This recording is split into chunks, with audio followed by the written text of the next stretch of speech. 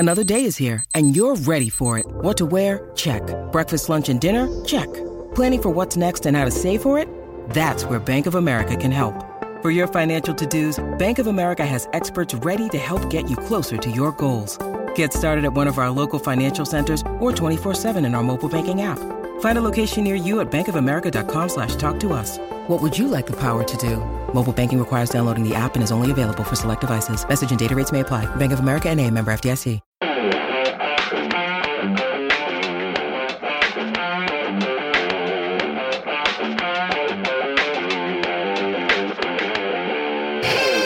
Hello and welcome to the Transfer Window. This is the podcast that not only takes you inside the biggest deals at the biggest clubs in world football, but brings you insight and analysis of the issues that matter every Monday, Wednesday and Friday. I'm Johnny McFarlane, and joining me are pundits extraordinaire Duncan Castles and Ian McGarry. Today it's everybody's favourite podcast, your questions answered, and we go right away with the first one. This is a classic question that we get on a general basis.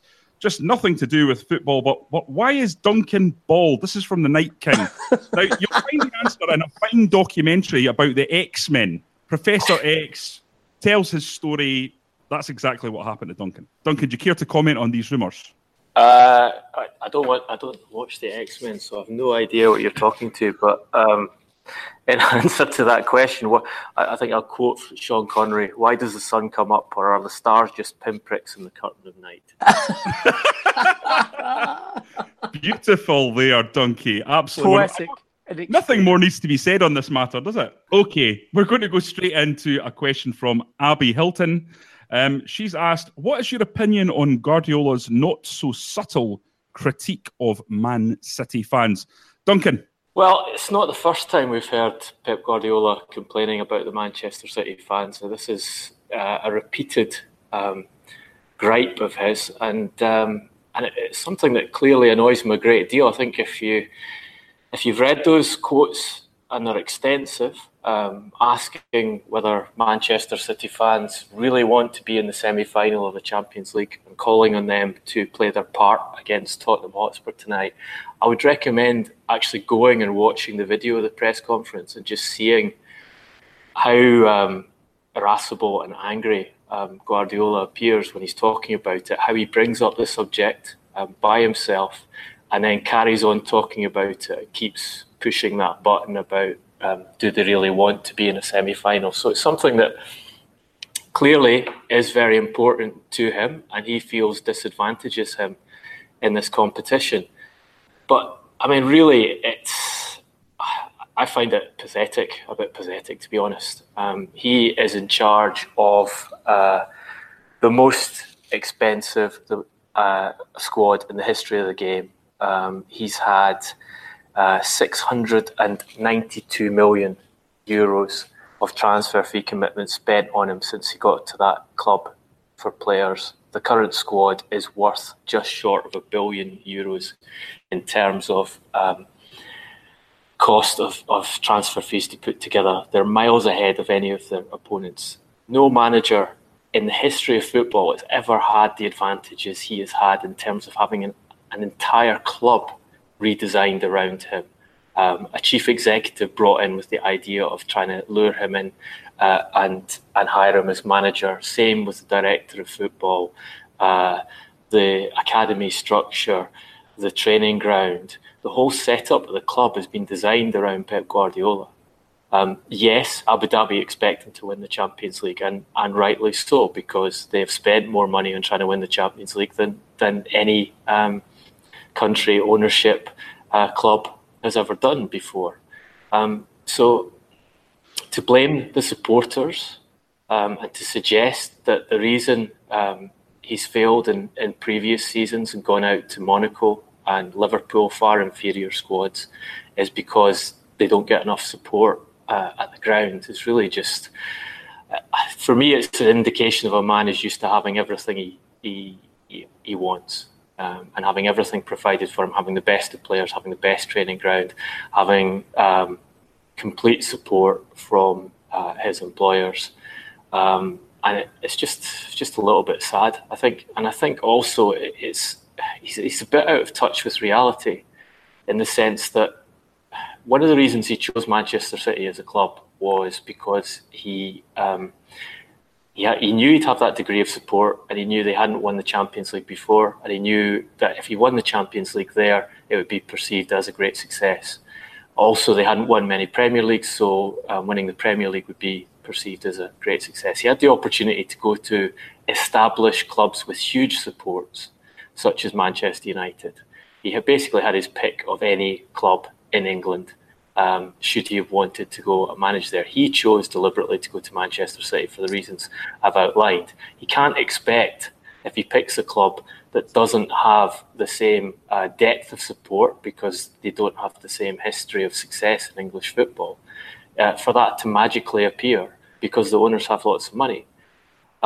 Manchester City have got a very dedicated fan base. They've got a historic, established fan base who have a history of supporting their club well, but it's not large in English terms, and certainly not in global terms, because they hadn't won major trophies for many years before Abu Dhabi took control.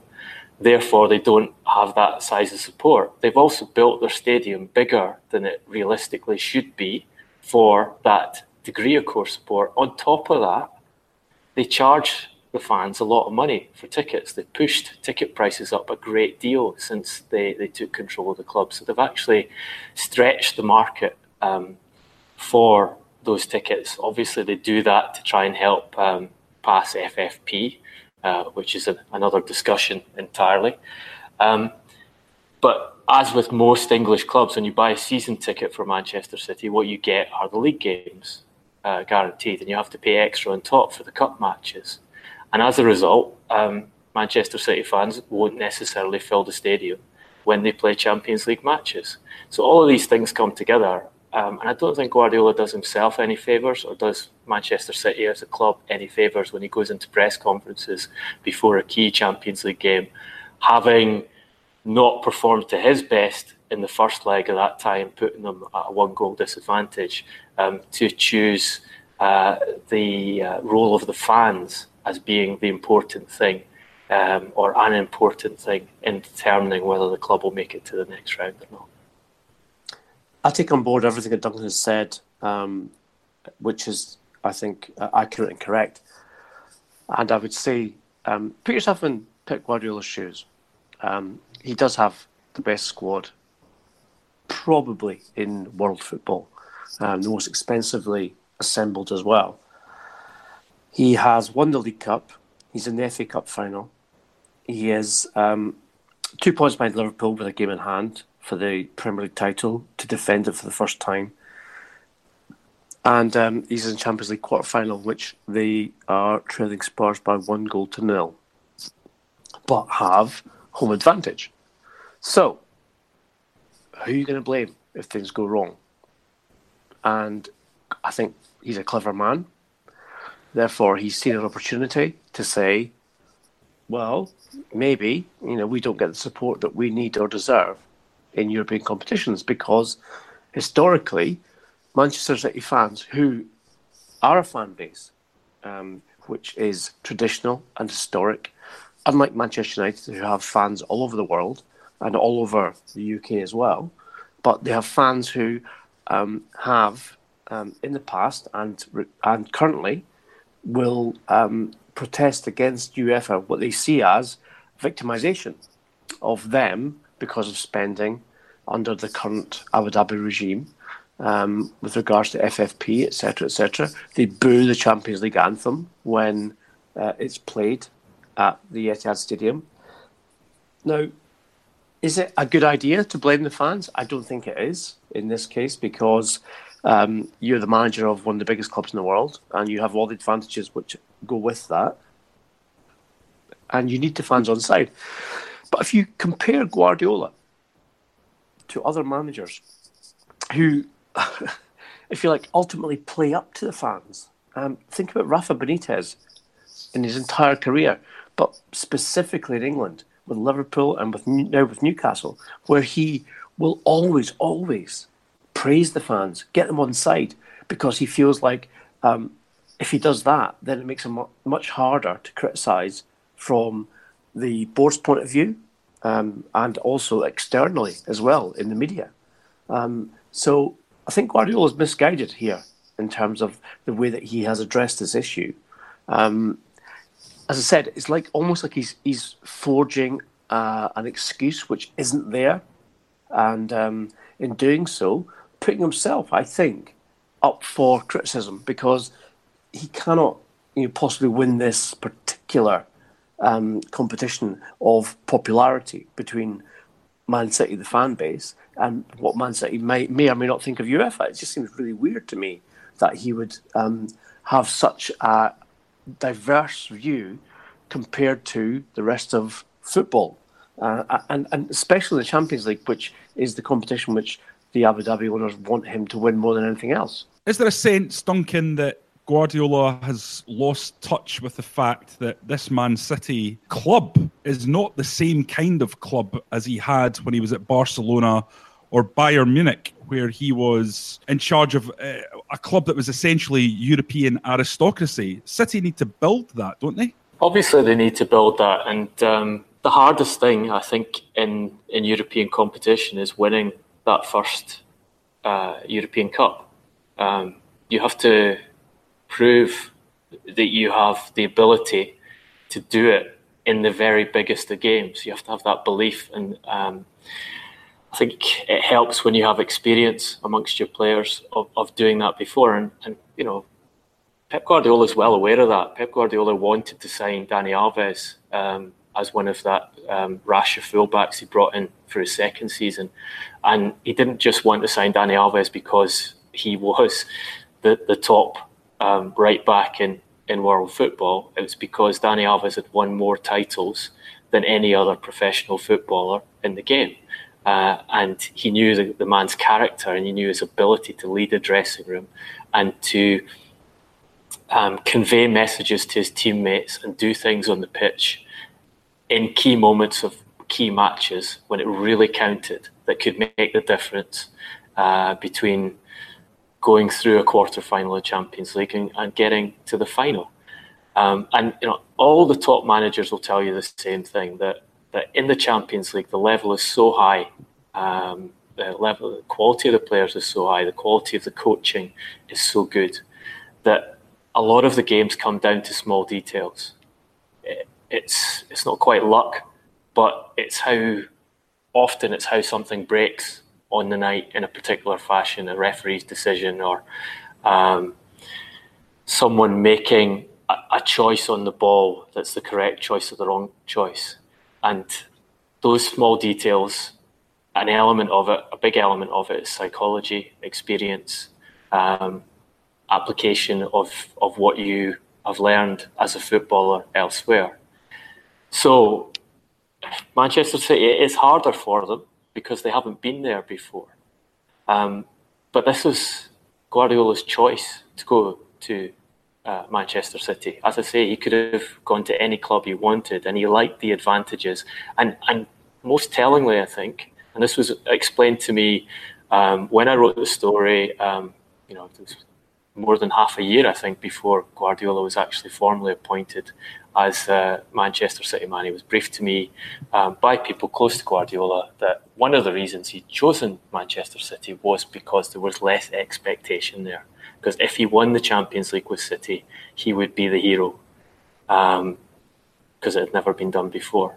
And as I say, he's just got to take the rough, and there's very little rough when it comes to Manchester City at present. Maybe they'll be rough next year if UEFA do what many people are asking them to do and kick them out of the Champions League for their multiple transgressions of financial fair play rules. But essentially, he's had almost everything a manager could ask for, and I would say quite clearly been better supported than any manager in the history of football by these employers. So the fact that he doesn't have as big a support or as noisy a support in home games as some other clubs do, he's just got to live with it and use what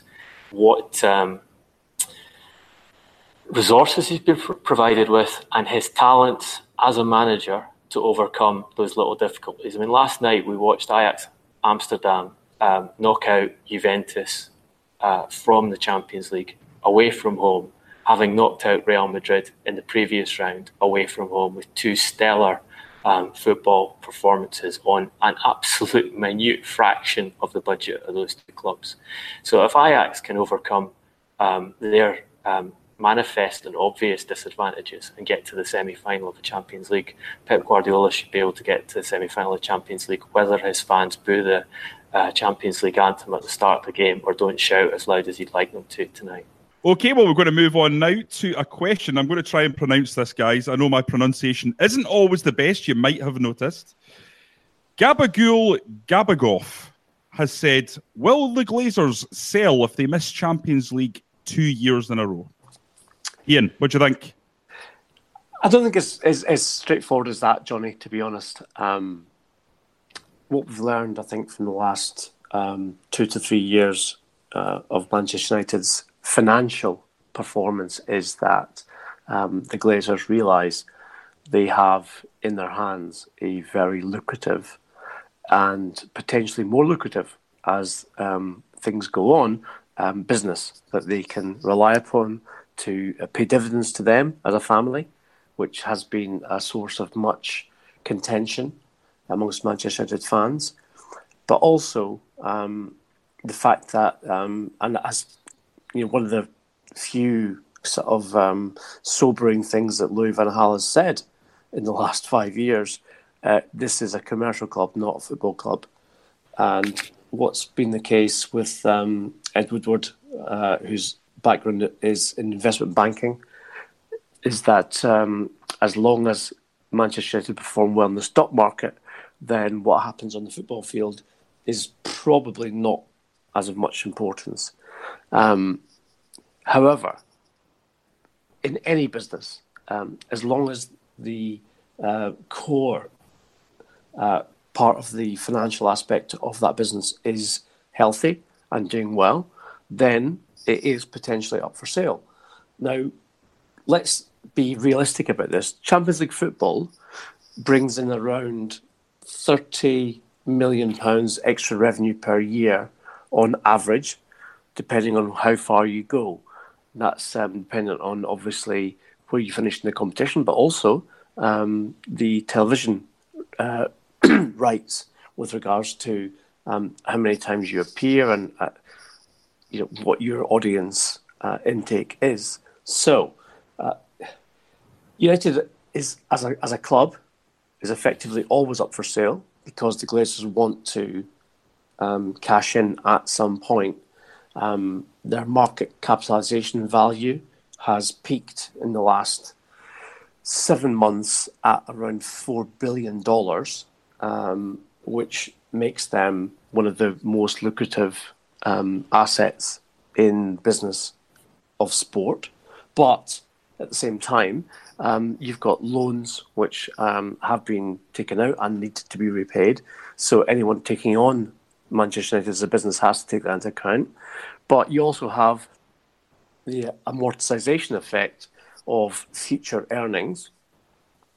And many sport franchises make money from effectively loaning money to them in the short term on the basis that they have a guaranteed income in the long term, whether that's from broadcasting rights, marketing, obviously even just as much as season tickets, as it turns out.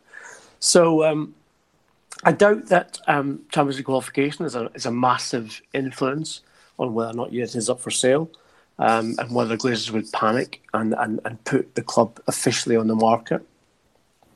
What we know from experience is that clubs like Manchester United do not put themselves publicly. It's not like when you sell a house and you put a sign outside your house and say for sale.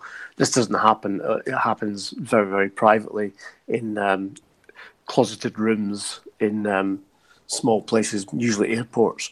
They have function rooms where people meet and discuss whether or not the terms are right to buy or sell a football club. At this moment in time, I'm not aware that anyone is having those meetings. But at the same time, as I said, the Glazers will always be open to offers. But the offer would have to be substantial and above $4 million for them to, $4 billion, I should say, for them to even consider selling? There's only two ways Manchester United can change hands. One is if the Glazers were to put the club completely on the stock market, handing over voting rights shares as opposed to just dividend rights shares as they've done so far, and seeing what the general public and or investment companies value the club as, and whether they want to buy it bit by bit that way. The other is to sell to an extremely rich individual or more likely, I think, nation state. And the obvious candidate here is Saudi Arabia, which is interested in following the Qatar Abu Dhabi model of buying a prominent European football club, investing heavily in it, and taking the reflected glory from that ownership. And Saudi Arabia has a direct connection with the Glazer family. The Glazers have spent quite a lot of time in Saudi Arabia recently. There have been discussions about purchase. These have been affected by the political situation, embarrassments that have fallen upon the Saudi state after extrajudicial killing in Turkey of one of their citizens. But it's a possibility that they would come back in and make that serious. In terms of what Ian's talking about, if you don't go down that public route, there's a very limited number of people who have the resources to buy a club. So you don't need to put the thing on the market. You just go and sound those individuals out, find out if they are prepared to meet your asking price, which I think would be in excess of £4 million. That's what the Glazers would be looking at. In terms of Champions League, they can afford not to be in the Champions League, still make profits, still take large amounts of money out of the club every season, which is what the Glazers are in this for, financial gain. They take a lot of money each year out of it. I was actually looking at directors' payments in the Premier League this morning to see who the highest paid chief executive was. That is Ed Woodward. But more interestingly, I saw that on the last accounts that Manchester United declared, their total payments to directors as salary were £12.9 million, which is a huge amount to be paying an executive board of a club, most of whom aren't particularly involved in the day-to-day running of the club. So it tells you again how much Manchester United is about putting money into the pockets of their owners and where their focus is. I think an element that could be relevant here in terms of whether the Glazers will decide that it's time to sell the club and whether it's more valuable for them to take a huge cash sum that would be an offer from somewhere like Saudi Arabia as opposed to holding on to the shares and taking money out each year as they do it at present, is where their commercial rights are going. Interestingly, because Manchester United have been so successful in the field of commercial rights, and one of the reasons why Woodward has been promoted to that role of running the entire club is that their commercial revenues basically flatlined over the last few years. The increases in revenue for the club have been coming from broadcast revenue, from getting back in the Champions League as they did, and a little bit of match day, but they're not succeeding in the commercial domain. If that carries on, I would expect that to be an influence in the Glazers' decision, because if they see that the only revenue stream that increases down the line is broadcast, then the multiple they would be looking on the value of their holding to sell, basically the multiple on potential future profits should go down, and they should be more open to selling the club. Is that surprising, given that success breeds success? You know, people want to strut about the high street with their Cristiano Ronaldo top on because he's won the last 3 European Cups. So Real Madrid get the benefit of that when he was still Real Madrid. Because United have had a period of foulness given their lack of trophies since Ferguson left, Surely one follows the other. I mean, the Glazers surely have to be cognizant of that in the long term. Are they? Well, it could be. It could be that their assessment is that the commercial revenues haven't increased because they haven't had so much success on the field since Sir Alex Ferguson left. I don't know. I don't know what their thinking is internally on that. Certainly, if you look at what Ed Woodward has said, I think he's on record as saying it doesn't matter what happens on the pitch in terms of our financial results. So they have been... Look, they turn over a bigger operating profit. You know, once you strip out tax and debt, and obviously the debt with which the Glazers bought the club is still saddled to the club. So a lot of their operating profit goes to financing that debt each year. But they make more operating profit than any other club in the world by a huge margin. It's how you use that money, I think, is the key thing here. If they would, you know, if they're a long-term buy and hold investor and they feel that they need to improve on the pitch to increase the value of their asset, then they need to change the way they're working. They need to change the structure of the club. They need to get Ed Woodward out of the decision-making position when it comes to contracts and managers and director of football, which he keeps saying he wants to appoint, but doesn't actually appoint as they go into another crucial window. And you see Ole Gunnar Solskjaer last night, again, talking about the mess the squad is in and how long it's going to take to rebuild. They need to get that side sorted. And as long as they have the current structure, executive structure at the club, it's not going to be sorted.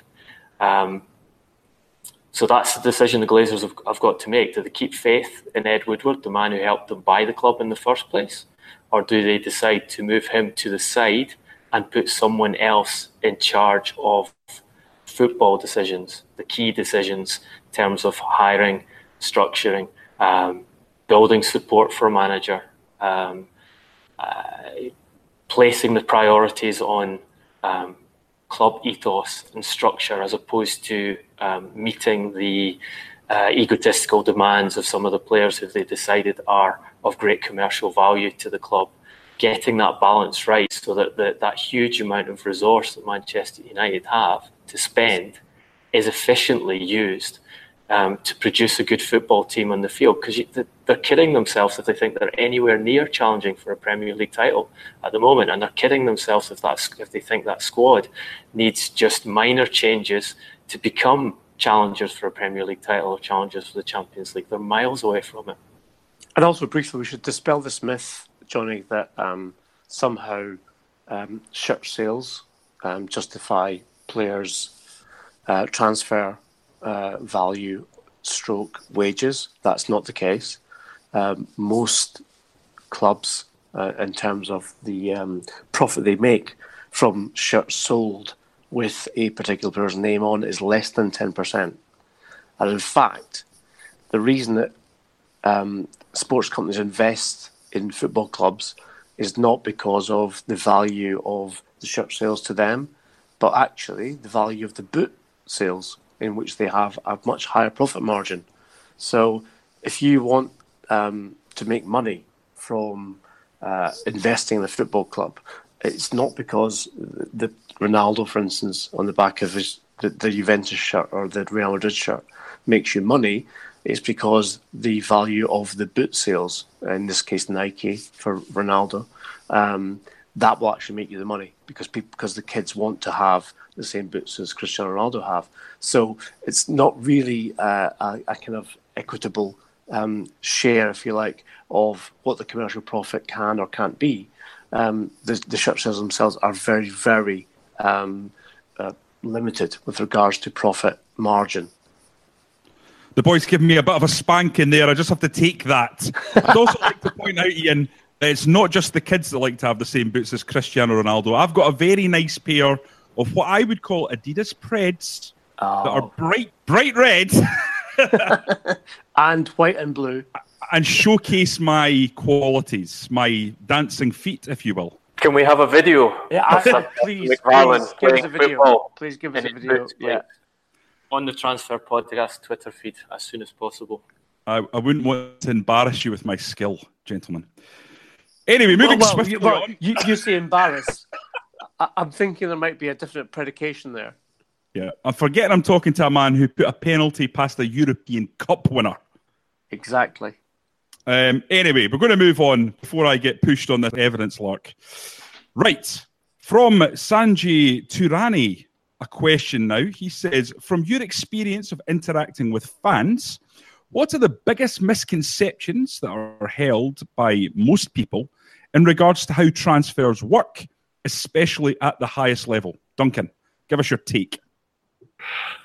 I think it's a lot more complicated than people think on the surface. I think there's a kind of, as someone who used to play the game myself, football manager mentality of you have your budget, you decide which player you want, you put the money down, and the club agrees, and you get him. It's so much more complicated, and interestingly, it can take top executives in football years to understand the process, and one of the reasons why clubs succeed or fail is because they're either good at or not good at setting up deals in advance. If you want to buy a top player, a really top player these days, you don't go anywhere near his club until the very last minute. You do everything with the player and the player's representatives to find out if he wants to come to your club, then to sell your club to him, to get the financial aspects in place long before you ever make a transfer bid, to see if you can afford to do it, see if the financial terms suit you, and get a commitment from their side that they will join. And then you work on the club that you want to buy them from. And you probably do that behind the scenes in the first place, to sound the club out, find out whether they're prepared to sell. I think essentially it's just a far more in-depth process than people think. So you quite often see fans drawing up a list of these are the 5 players that Manchester United or Chelsea need to turn them into contenders again, and it's the reality of actually putting that into effect when you consider the competition that everyone else in the market with the same resources is chasing the same players. It's so different from what it seems on the surface to how things actually happen. I think people are not aware of how important agents are in the process. Also, I still see a lot of cynicism and aggression towards agents in terms of them being a sort of parasitical element in the game, who just extract large amounts of cash from clubs for, in inverted commas, doing nothing. Actually, these guys are fundamental players, and if you want to be a successful football club, you have to have relations with top agents to get them to help you facilitate the deals and convince their players that the right place for them to further their career is at your club. So, I mean, there's some of the elements, but I think the essential thing is it's probably not everyone understands the complexities of the transfer market. I think that would be the number one point. It's also the case as well. I think there's 2 kinds of transfer. There's the no-brainer transfer, which is if you are a player at a non-elite level club, and Real Madrid, Barcelona, Manchester United, Bayern Munich want you, then clearly you're going to be interested in moving there. However, it gets a lot more complex under that level, where you've got competing clubs who are, let's just say, of a equal stature, who want you to become part of their squad, part of their plan, etc., etc. And we're talking about clubs like, I don't know, Everton, Watford, Borussia Dortmund, Atletico Madrid. whereby you're forced as a player to make a decision about how your career will better blossom based on which club you choose. And I think Duncan's right. I think the role of the agent is very underplayed in this, as well as the role of families, because football players are fairly kind of simple creatures in terms of they know what they want to do, and that is they want to play football and they want to play at the best level they can, but they want to play. So moving to a club where, like an elite level club, where they're not going to be first choice, isn't always the obvious attraction. In fact, it can be a distraction instead, and therefore they have to think about what the financial gain is compared to the sporting gain, and in doing so, make a decision based on what's best for them at that stage in their career, at that stage as well in terms of what the financial situation is, etc., etc. And agents and families play a huge part in this because, in my experience, players will be very, very influenced by their representatives, and also, in some cases, by family members, which we've discussed in other episodes of the Transfer Window podcast. So, in a situation whereby you've got a choice to make between certain clubs, if the clubs are of equal stature, then you will probably do it based on coach and their confidence in you.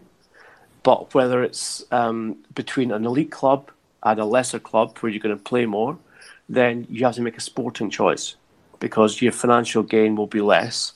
And therefore, the influence of your agent and or family members will be greater because they have to think about your career, especially, as I said, if you're a player under the age of 25, where you want to actually go out and play football and better yourself and effectively give yourself the opportunity to move again at a sort of later period in your life to an elite club. So it's one of those things whereby it's not as simple as it seems. If a club comes in for you and you think, oh, great, they're going to give me 10, 20 grand a week more, well, that's not always going to be the case that it's beneficial to you to get that financial gain, because if the club itself is not in a good position, or indeed the coach isn't going to have confidence in you and play you, then you should go somewhere else. And Jadon Sancho, who is obviously someone who's apparently much in demand back in England, having spurned a new contract at Manchester City, is a good example in terms of someone who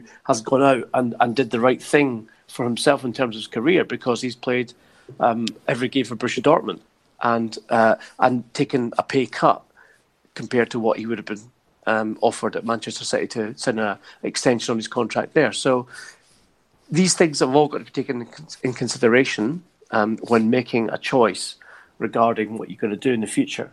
But with regards to the general aspect of is it as simple as it looks? Well, it's not. There are many complicated factors involved in any transfer.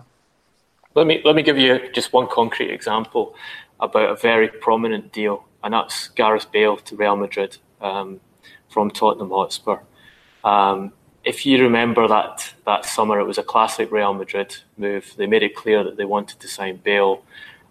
We spent the entire summer sort of reporting on what the price would be, how much Tottenham were expecting. They actually set their price very early on. I think I did a story for the Sunday Times saying they wanted 100 million for him. Daniel Levy assuming that would place him out of reach of any of his suitors. No one would be prepared to pay that kind of money at the time.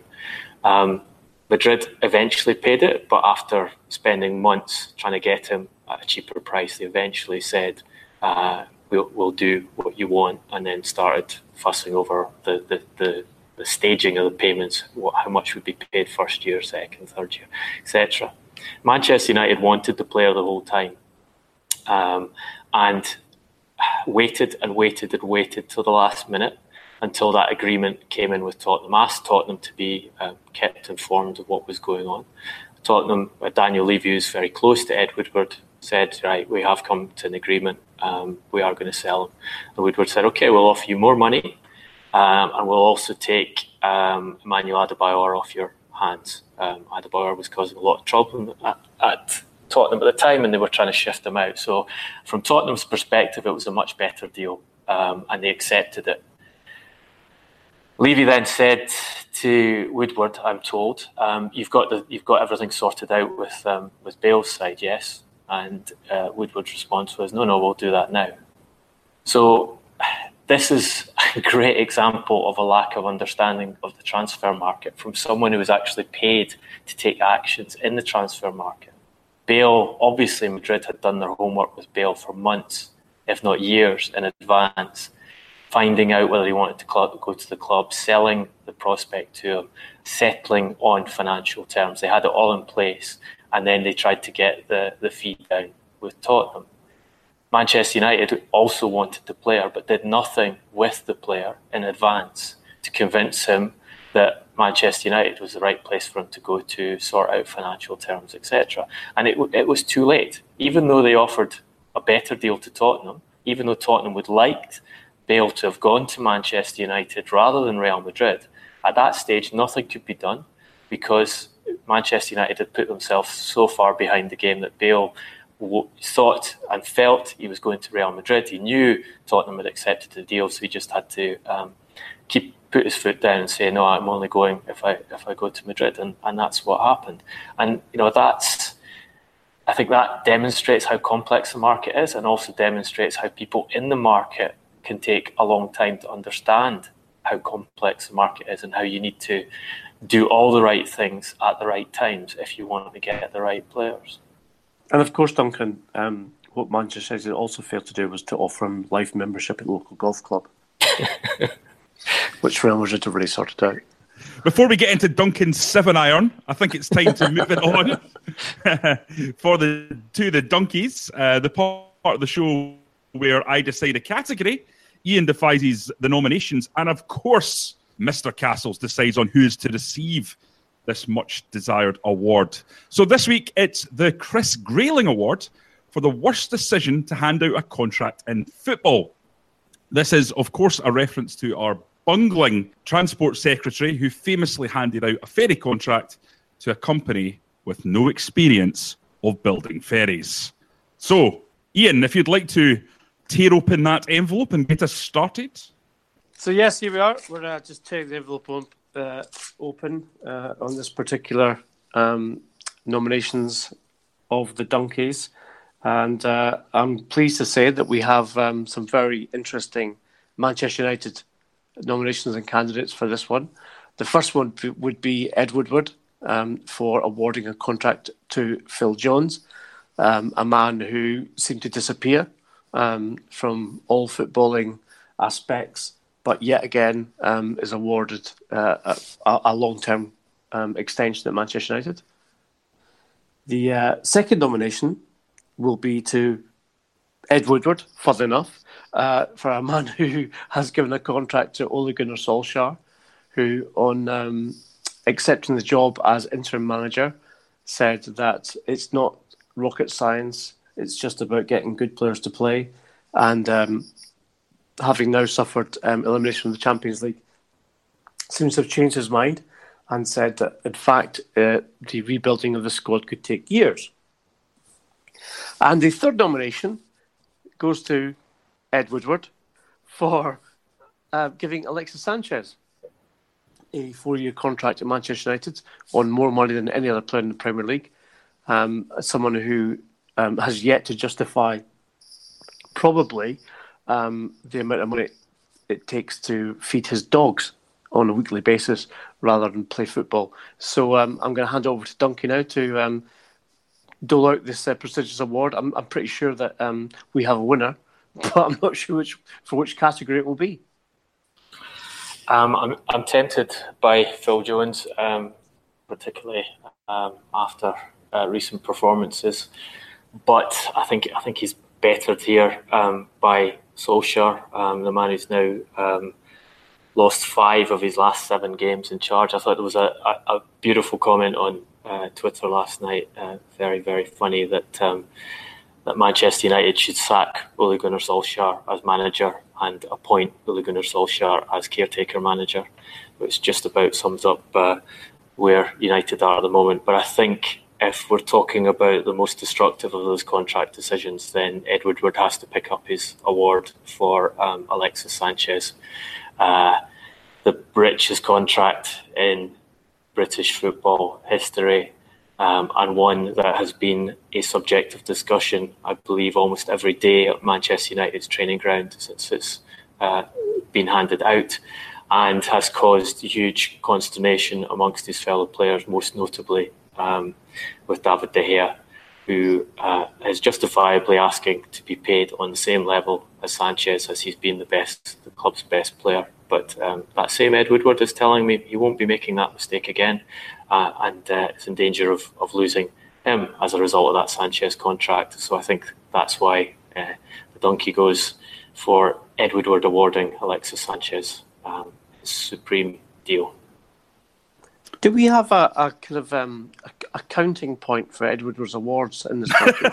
That's my question, because it seems to me he's receiving these almost on a weekly basis. Well, we know that Daniel Day-Lewis has got 3 Oscars, the most Best Actor wins. I think he's close to having more transfer window awards than he does legitimate silverware. Actual trophies. Yeah. What we're saying is that Ed Woodward is the Daniel Day-Lewis of chief executives. If only that were true, something like that. You're probably quite successful. Okay, just before we go, it would be remiss of us not to get you. It would be remiss of me, should I say, not to get you guys on last night's events in Turin. What an incredible performance that was by the young Ajax team, predicted by me, may I say. Hello, a couple of weeks back. Don't often get things right, but I did on this occasion. Outstanding. Duncan, were you impressed? Yeah, very impressed. And it's fascinating to see if they can go all the way, because they have so much confidence and so much ability in that team, and a tactical nous about them, that you'd have to say they've got a chance against everyone now. Obviously, it's, as we were discussing earlier in the podcast, I talked in some detail about experience of winning and the difficulty of doing it at that level for the first time. It wouldn't be the first time for Ajax as a club, obviously, but it'd certainly be the first time for these players. But if they can overcome that, I think it would be the most outstanding Champions League win, certainly since the Porto victory in 2004, and maybe even further back there. And I think a few people were making important points about European Super League off the back of that performance, because the Juventus president Agnelli has been very instrumental in the push from the leading European clubs to try and set up a Super League, which would guarantee the same set of teams competing against each other in this competition time after time.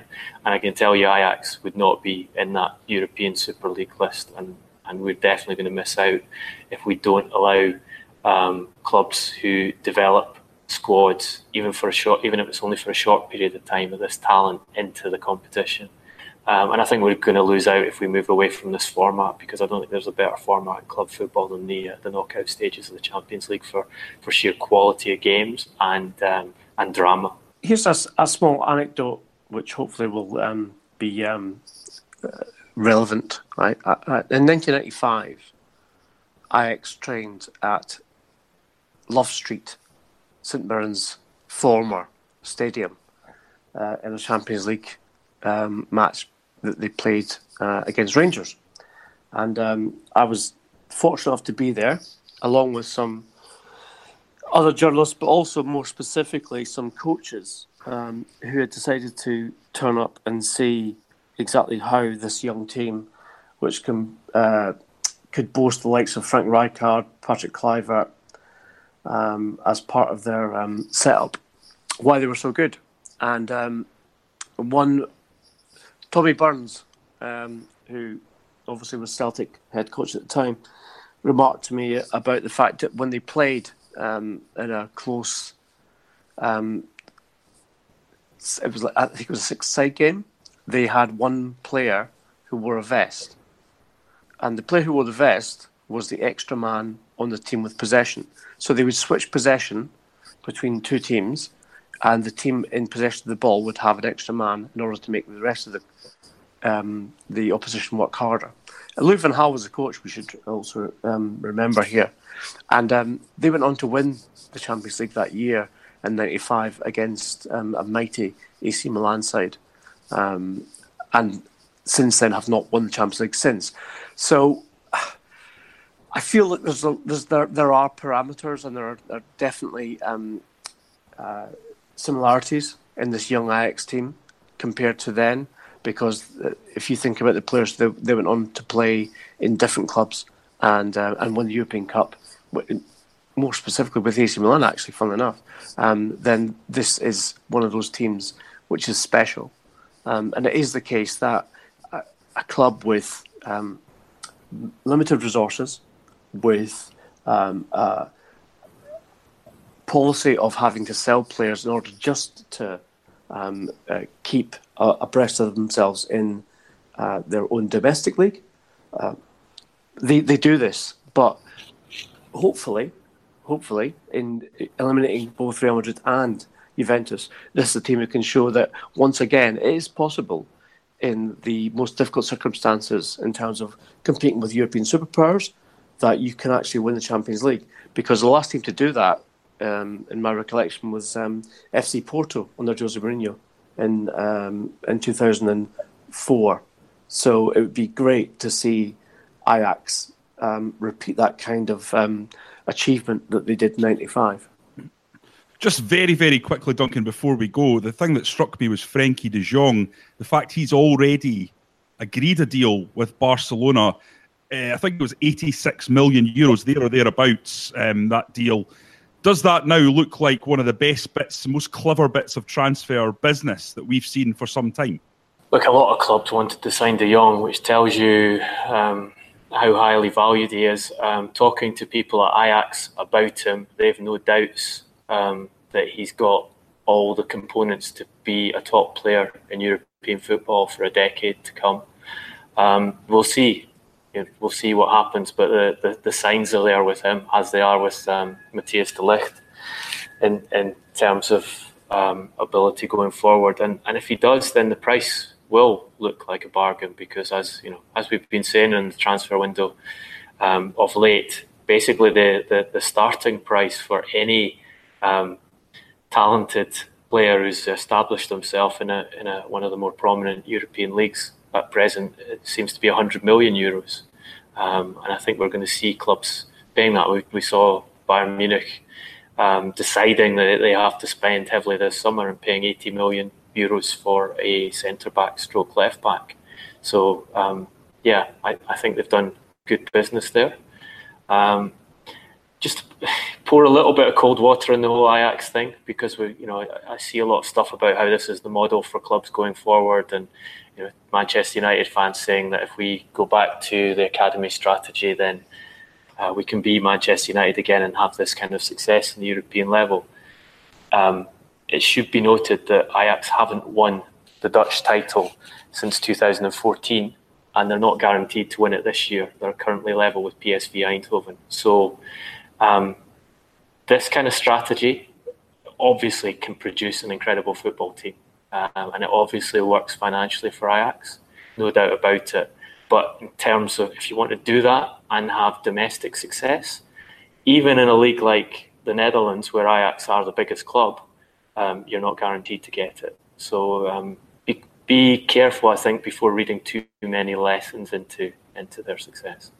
Okay, well, I'm going to slam this particular transfer window shut, but fear not, we'll be back on Friday as usual to fulfill all your podcast needs. To continue the debate, you can catch up with us all on Twitter. I'm at Johnny R. McFarlane, Ian is at GarboSG, and Duncan is at Duncan Castles. If you like the podcast, and we know thousands of you do, give something back by popping onto iTunes and giving us a 5-star review, as this helps us reach as many listeners as possible. Until Friday, thanks for listening.